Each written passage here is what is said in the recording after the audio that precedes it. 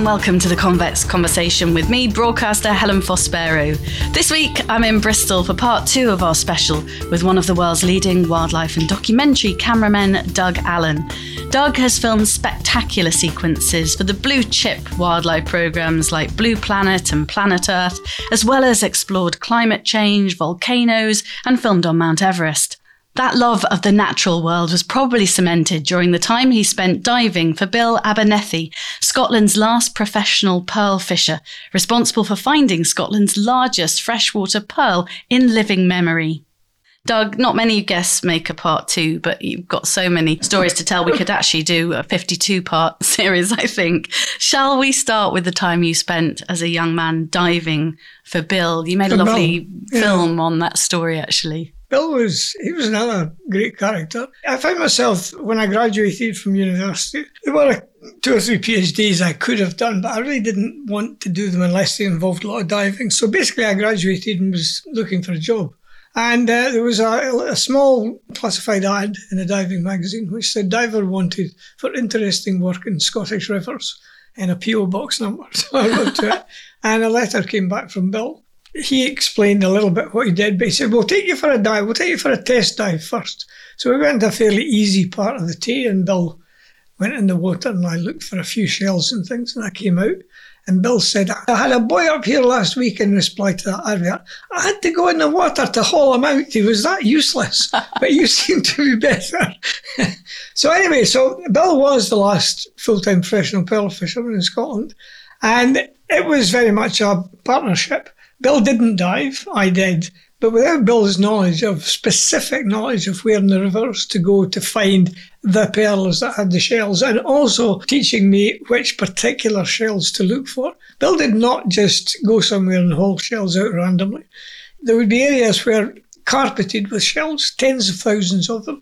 So Bill taught me to look for the certain twist in the shape of the shell, which would increase the chances that there were pearl in it a lot. And so you might only be picking 1 in 1,000 shells as you swam over it. But we went all over Scotland, really, and to Ireland to some extent. Some of the best rivers are River Forth, for example, up near Stirling, which is not somewhere you'd expect. That was a very good place for pearls. But we also fished the Tay and the Spey, and we would take them in once we had what we'd call a batch, which would be a small medicine bottle full of pearls. We'd take them into the jeweller's Cairn Cross and they would separate that batch into the best quality and the medium and the not so good and give us so much per grain. The weight of pearl is a grain, which I forget how many grains there are to an ounce. But anyway, they would split them up and we would walk out with a cheque. And I spent a year with Bill and it was certainly very, very good for the fitness. We'd be doing 1 or 2 dives a day. Bill would often carry the equipment because we would be working sometimes quite a long way from the main road. But Bill's knowledge of the things was encyclopedic. Bill could use his profession as the old traditional methods with the wading glass and the stick. You could use that down to almost waist deep if there wasn't much current. But once it got a bit deeper than that, it became very laborious because you had to fish it from a boat, etc. And Bill realised that by getting a diver, you could get down into the deeper parts of the rivers, which were hard for him to fish, but which I could cover more efficiently. And probably gave you a great foundation for all the amazing things you went on to do. He did. And back in those days, pearl fishing is not allowed in Scotland now.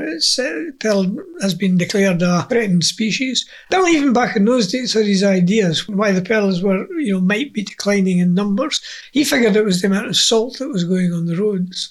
And also industrial runoff from fields and stuff like that. You've made more than 60 trips to the poles and written a beautiful book, Freeze Frame, documenting some of your images and stories, all since you went to Antarctica in 1976. But why the poles, Doug? Why do they hold such fascination? Because that's where a large body of your work has been done.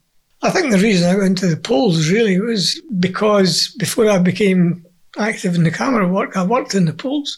When I first went to the Antarctic in 1976, that was as a diver for the British Antarctic Survey. My job on base was to look after the equipment and to make sure that the biologists, some of whom used diving, make sure that they got the support that they needed to carry out the work that they wanted to do. So the poles were just another fantastic place to go when you were, I think I was 24 when I first went to the poles. And the way that the British Antarctic Survey ran their bases in those days, again, that was, we had so much freedom, and it was before the days of health and safety. And I'm not saying that things were unsafe, but they were safe in a different way from how they are now. It's like going back to the barnstorming days of the flying in a way. And then to spend the winter where there's just you and 13 other men. It was all men in those days. You and 13 other men on this base. And the average age was probably about 25, 26. I was reminded of this. I was listening to a programme about sending the first Apollo astronauts there, and the average age of the people in that control room was 26. And it kind of felt like, when I think back, that's how the Antarctic was. And you think, God, we sent down these 26 varied people, and they've got to get on with each other for 9 months, virtually out of contact with the outside world, and keep the base running, keep everybody happy for the good of science. But everybody was well chosen. So as an experience of that place, I didn't realise it, but I was actually equipping myself for one of the least filmed parts of the planet. And so when one of the bits of advice that David gave me, or I can't remember if it was David or one of the others, but I remember it was either David or the producer. And I remember him saying one night we were chatting around the bar, and he said, the good thing about meeting you, Doug, is that when I come back to the Antarctic, and I think I'll want to, I'll definitely come to you, because if I'm going to Africa, there's a dozen people I can ask about elephants and chimps and when to go and all this sort of stuff. But I don't know anyone else who knows the Antarctic, who knows the animals, who knows how to dive, who can give us advice about clothing, all that sort of stuff, when to go. So when we got on then to talk about the freelance nature of the business, it seemed obvious to me, and as well, stick to your strengths, so to speak. If I'd met David on a coral reef, I'm not sure whether things would have gone the way they did, because there was any number of people diving on coral reefs. I just took that bit of advice and ran with it. And in a way, when you start off with a bit of an advantage and then people ask you to go back to the poles again and again, then they come to you because they know that you can hit the ground running. They know that you can prepare the equipment, won't get frostbitten. And then the more often you go, the more contacts you make. So the whole thing begins to snowball. And it's not like that now in a way. The number of people with experience now of the poles has expanded vastly just because of the number of people that have been there. But back in those days, it was definitely an advantage. And we were doing new things. There was this element of trying something for the first time. And I was lucky to work with very good producers who could get very good budgets, which allowed you to do ambitious things. And so lovely to meet, Sir David now.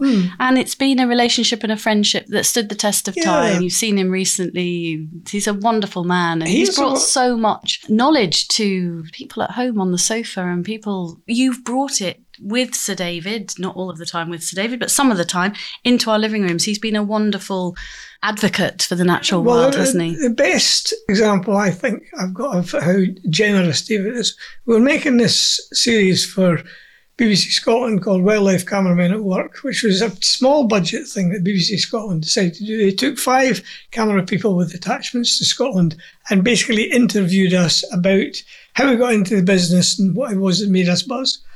And I remember talking to the producer and saying, who's going to show this programme? He said, well, it's going out on BBC Scotland, but we haven't been guaranteed that it'll go out nationally. If we could get someone like David to voice it, then that'd be great. So I said, okay. So I wrote to David, I wrote my letter, and I said, David, BBC Scotland are making a film about your favourite people, the camera people. And I would like to ask you on behalf of the camera people if you would do us the honour of narrating it for us, please. And I got this letter back from him which said, Dear Doug, dinna fash yourself. It will be my pleasure to narrate this series. And that was it. So I bore this letter to the producer and I said, here we are, we're going national, take this. I think he did that for the camera people. He did that as a favour. Wow. Because he could see that there was going to be a good job made of it. Absolutely. It was great. And that just sums David up. He's got a generosity of spirit for people. He's got remarkable patience when it comes to anything to do with wildlife, because he knows at the end of the day you can't control the weather and you can't control the animals. Just make sure you're professionally ready to go when he's ready to go and deliver his piece to camera. That was another one. The first time I ever filmed him doing a sync piece, there was the four of us up in the Arctic. Myself, Mike, the producer, David, soundman. We had this shot where I would start on a shot of the glacier and I would come down, find David. David would deliver his piece. It was quite a long way away.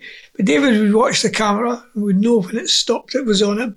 He would deliver his piece and then he would walk out the shot. So I said, shall we rehearse it? No, let's just go for it. It's fine. We don't need to rehearse it. So it comes down and I cut. And David said, well, that sounded fine to me. And the sound man said, yes, good to me.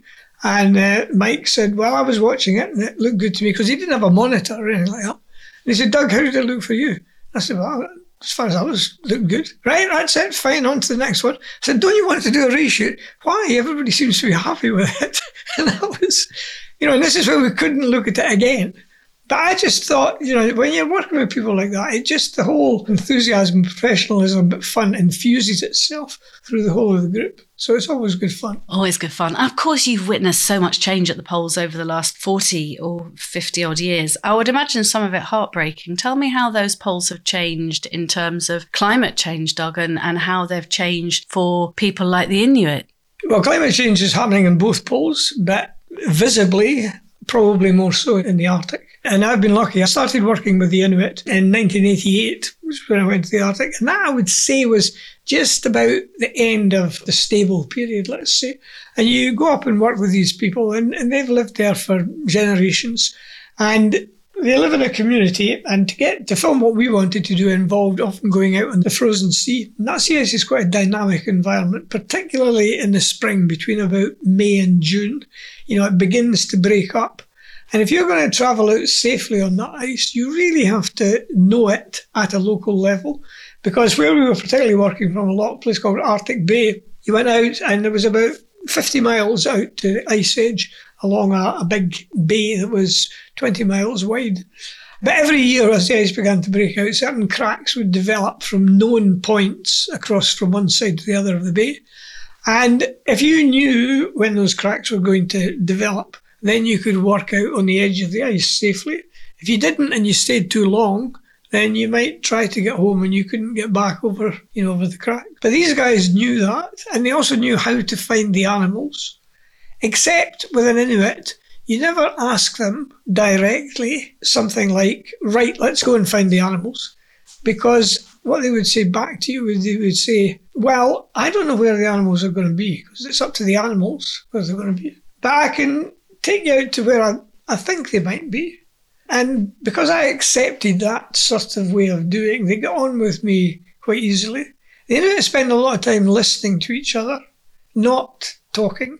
So if you want to get the best out of them, you just listen to them talking, or you give them the chance to say things to you. You don't ask them direct questions. You ask them kind of circuitous things. So if you were waiting at a bus, and the bus has got a timetable, you or I could say, when's the next bus come? If it was an Inuit out there and you're talking about an animal that might come, you would say, I wonder if the animals will come by today. And he would then say, oh yeah, well they might not. And sometimes we would pass groups of narwhal if we were travelling along the ice edge. That ice edge is where solid ice and then suddenly it's broken and you've got open water beyond it. Well, you obviously won't find the whales on the solid ice, but you will find them in the water. And quite often they're going along the edge of that ice edge. And sometimes we'd be travelling along the ice edge and we'd come to a group of belugas or something, and I would want to stop, and Andrew would say, I think it'll be a bit better if we carry on a bit. And we'd carry on a bit, and sure enough, it was better. And there was nothing for me to suggest why this area could be better than another. And what the challenge with the Inuit were facing was that these generations of knowledge that they had was disappearing before their eyes, because the ice wasn't breaking up when it was supposed to, when it used to be. And the animals weren't turning up when they used to. And the rain was coming down where before it had only been snow. Snow was disappearing off the land sooner than it had been. and it wasn't freezing up at the same times. And they were aware of these slow, steady changes, probably earlier than a lot of whiteys from down south. And remember that back in those days too, we didn't have the satellite coverage of the Arctic that we've got now. There were a few scientists who would work up there who put great store by what the Inuit did. But I think if more scientists, or maybe let's say if the world had paid more attention to indigenous people in the Arctic and elsewhere in the world, and listened seriously to what they were saying, then we might have been more aware of climate change. We might have been had it more believable. Our science and their science were different ways of seeing the same piece of knowledge. Andrew is the father in A Boy Among Polar Bears, isn't he, in the Arctic, yep. which she made also for the BBC. It won awards. It's such an intimate portrait of a father teaching his young son how to hunt and survive. And what struck me is when you go out for miles and miles and miles with the sleds, I suppose, are they called, with the dogs, but the snow all looks the same to me, but they read the snow, don't they? They know where they are. You know, when you see this kind of white winter wonderland like it looks on screen, how do they know where you are? Their knowledge is extraordinary, isn't it? Well, it's very good to a local level, let's say, but sometimes they can extend it out. But, you know, these guys, you know, they're aware of, first of all, the sound, the texture of the snow. What you can do with the snow really varies depending on the temperatures and the time of year. You know, you can't make an igloo beyond a certain time in the spring because the snow gets too sugary and it just won't hold together when you cut the blocks. But at the same time, when they're travelling across the snow, you get lines in the snow called sastrugi, which is an old Russian word. The sastrugi lies often in the direction of the wind. Whiteout is difficult for anyone to travel. Whiteout doesn't have to be a blizzard. Whiteout just has to be very heavy cloud cover so that there is effectively the light just bounces off everywhere. There's no contrast. That will stop even the best Inuit in their tracks. But if they're desperate, they can travel in a whiteout by travelling at a certain angle to the sastrugi, to a certain angle to the ridges, which are often steady and constant. And when they're looking for seals, they can tell by the sound of the snow underfoot, can't they? Well, the seals in winter live in little caves, effectively, under the snow. The seal will maintain a breathing hole in the ice because they have to come to the surface to breathe, but it can't stay in the water all the time. So what they do is they'll make a little breathing hole or make a hole usually near a pressure ridge where the ice is a little bit broken, where the floes have come together and rumpled up. They'll make a hole in that ice big enough to haul themselves out on the top. But quite often that hole will be underneath a snowdrift. So they dig themselves a little cave underneath the snowdrift, because that keeps them out of the wind, but out of the water. So that's a comfortable place for them to be. And it's in that cave, that's where they give birth to the young. Now, the young can go in the water fairly soon, but quite often the young will stay in that little cave. Now, the Inuit know that the seals live in those caves, but the caves are almost invisible because effectively they're dug underneath the snowdrift. But as you walk across it, carefully listening with your feet, you'll feel that hollowness underneath. And if they're walking across and they're trying to hunt those seals for the dogs, then they'll know when they pass over one of those holes, one of those caves. And at that point, they can back up a little bit, take a couple of jumps, jump down hard, and with a bit of luck, they'll break through the roof of that cave and get a chance to catch the seal before it goes back in the hole. And it's there that you filmed narwhals, didn't you? We filmed narwhals. The whales they're like almost kind of unicorn horns, aren't they? When the first explorers went to the Arctic, the Inuit would offer them tusks from unicorns that they'd captured. And when those tusks were brought back to Europe, the Europeans thought that they had discovered the habitat for unicorns.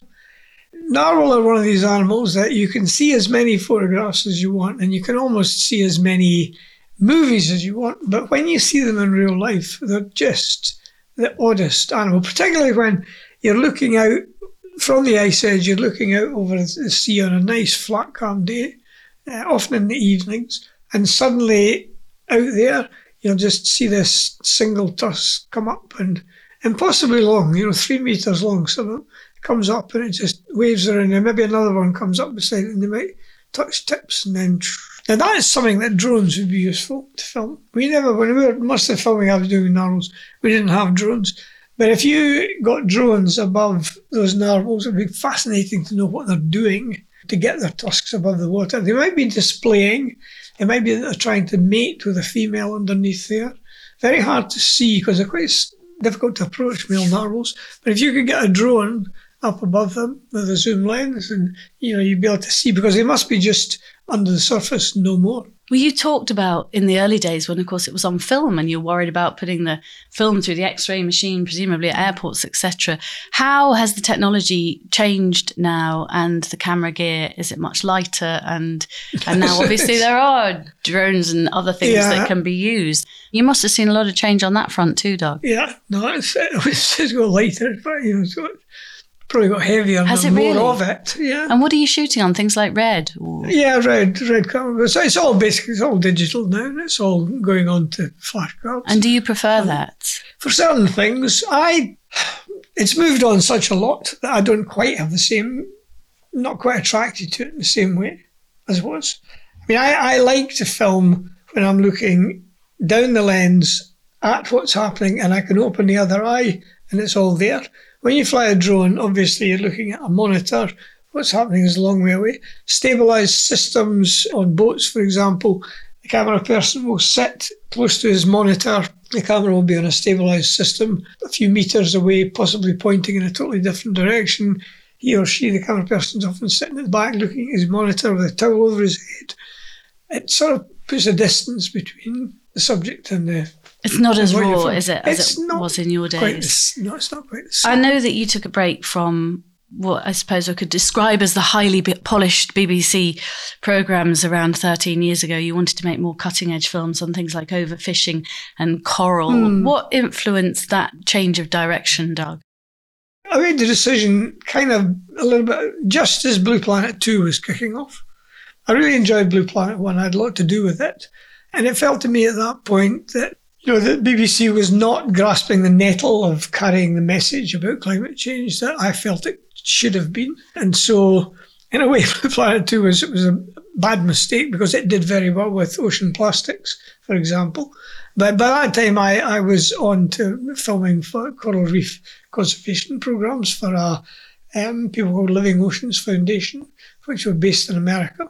And they were going around the world looking at coral reefs and trying to establish which areas of coral reefs could be the best to preserve, could be the best to conserve, to make into no-fish zones, that kind of thing.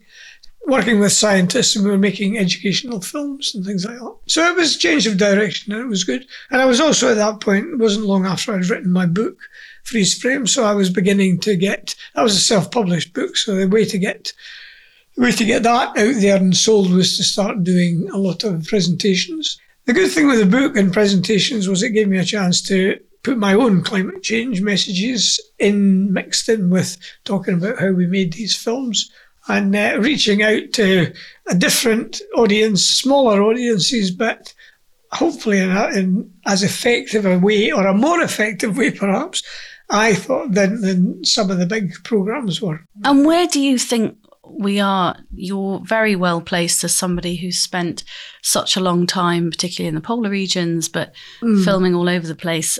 Where are we with climate change? And the planet will continue, but will humanity? Are we going to do enough in time to stop the rise in temperatures? Well, based on the last 5 years, no. There's lots of targets, lots of talks, but we have not yet begun to even flatten the curve in terms of bringing down global emissions of CO2. Some countries will point to, UK, and will point to their figures, but I don't think those UK figures, for example, include all the emissions that come out of China, where a lot of stuff gets made for us and then brought in. So I think that every country, if you're talking about a country reducing its overall emissions, you have to look at the goods that are being made for that country, wherever they're being made, and you have to get those emissions down. So I don't know. I think we're in for a scary next few rides. We've just come out with the World Meteorological Office saying that we're going to pass 1.5 in the next 7. The reason for that is probably we're about to have a big El Nino event, which is this big warming of the Pacific, which basically causes the whole world to warm. Now, most El Nino events last 2 or 3 years, but this one, who knows? All the indications, sadly, are that things are getting worse, and we may have passed some big tipping points.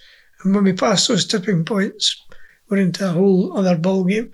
I think places like the Arctic definitely have their back to the wall. When you look at the ice in the Arctic Ocean and the distribution of that ice and the kind of ice that you get up there, it's not a good sign. So polar bears may not go extinct, but they may be much more restricted in their distribution within the Arctic Ocean and in terms of the overall numbers, because there just may not be enough ice on the Arctic Ocean for long enough throughout the year for a polar bear to make a living. I think you have a lot to talk about with the founder and chair, actually, of Convex Group, Stephen Catlin. Yeah. He commissioned a survey in the Arctic 15 years ago with the explorer Pen Hadow and did a research piece on coral. But what's fascinating to me is he's just launched the Seascape survey, which is a 5-year major research project with somebody George Duffield, who co-founded Blue Marine, and scientists from Exeter University. And what they're trying to establish is how much carbon is stored in a healthy seabed, how much carbon stored in a compromised seabed, and the effects of overfishing. And hopefully, in the data they're collecting over the next few years, there will be a way of utilising the ocean more as the world's biggest carbon sink effectively, because that's really what it should be. Mother Nature does that, doesn't it? I know the biggest vertebrate species on the planet, I think, are tiny little fish that live on the seabed and come up to the surface and take the CO2 back down. But overfishing has destroyed a lot of the ocean's ability to help us, hasn't it? No, the ocean is a vast sink, and it has issues with when it warms up. It contains less oxygen, and that is at the basis of a lot of life in the ocean. When it warms up, it also expands. That's the main reason for sea level rise, is actually thermal expansion of the oceans. There are enormous amounts of methane trapped under the Arctic Ocean. When it's under pressure and cold, methane turns into a crystal. Well, the shallow areas of the Arctic are getting warmer, and there is real concern about that methane warming and coming out of the crystal and bubbling to the surface as methane gas, which is a much more effective warmer of the atmosphere than CO2 is. So we've got many, many reasons to be very, very concerned. The thing with the ocean is that it changes slowly, but it's very difficult to stop it changing. Things happen slowly in the ocean, but then they happen a little bit quicker. And then no matter what we do, it is going to take a long time for it to start cooling down again. And you're currently working with a young Scottish filmmaker, aren't you, on climate change? Well, yeah, Libby and I were trying to get a programme off the ground, a series off the ground, looking at, in a rather light-hearted way, in a way, about climate change in Scotland and what can be happening up there to things. I say a light-hearted way because I think, to be honest, we've got to bring awareness of climate change with every different kind of messaging that we can manage.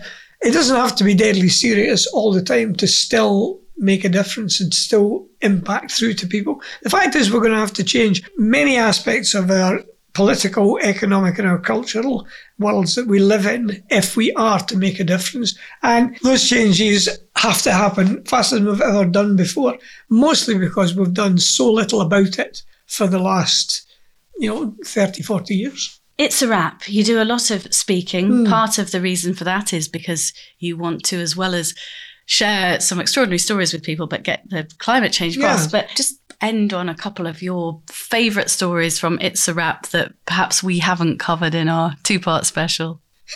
Well, you mentioned early on about all these BAFTAs and Emmys that I've got. Well, a wee while ago, I was phoned up at 5:30 in the morning. The phone rang. They said, "This is Avon and Somerset Constabulary here. Have you been robbed? Have you been broken into overnight?" And I looked around the flat, and you can see the flat's not very big, so I said, "No, I don't think so." So you're sure you haven't? And I said, I said, hold on, there is the garage round the back. There's the garage round the back. So pulled on my clothes and went round the back, and sure enough, my garage has been jemmied open and the door's half open. And I said, it is. Somebody's been in my garage, and I know they've been in last night because I put my bike away at 9 o'clock. I'm impressed. I said, you're telling me I've been robbed before I was even aware of it. How did you know? Well, he said, we stopped the car about 3 o'clock. We've had our eyes on this car before, but we stopped it because it was driving a bit suspiciously. A lot of stuff in the back didn't belong to the person who was driving it. And one of the things we found in the back was an Emmy with your name on it. So we Googled Doug Allan and thinking, here you are, and this is why I'm talking to you. And I said, that's great. He said, but what I want to know now, said the policeman, what were you doing with an Emmy in your garage? Most people don't keep them in their garage. I noticed one of your BAFTAs is pride of place in the living room. Well, I said, I've got too many to keep them. What made me laugh, Doug, when you were making me a cup of tea is how we were actually trying to tot up how many BAFTAs you'd won. I think we think it's 5, don't we? And 8 Emmys. Yeah, it's extraordinary. Yeah. And what else is there out there, Doug, for you to film? What ambitions? You've had so many firsts. You've had so many amazing experiences. Yeah. In your heart of hearts, what else is there that you really want to remember capture? That camera people are kind of like the astronauts at the top of the rocket in terms of getting the best fun out of the job, and sometimes more publicity in a way than we perhaps deserve. We're at the top of a great team of people, starting with the researchers who find us stories, producers who are brave enough to take them on, and then all the people who come in to the pictures, editor, track layer, music, David's narration, etc., etc. I don't know. I think I was very lucky to go into filming when I did, when there was so much that was unexplored. I would still like to make a film that made a difference, that somehow shifted the needle in some way in terms of the issues and things like that.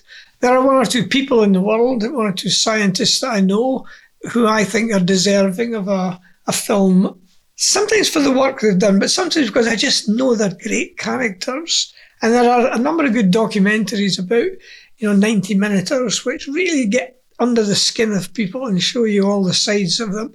And I would love to make a film like that about some whale people that I know. There's a great guy called Don Walsh, who in 1960 went to the deepest part of the ocean.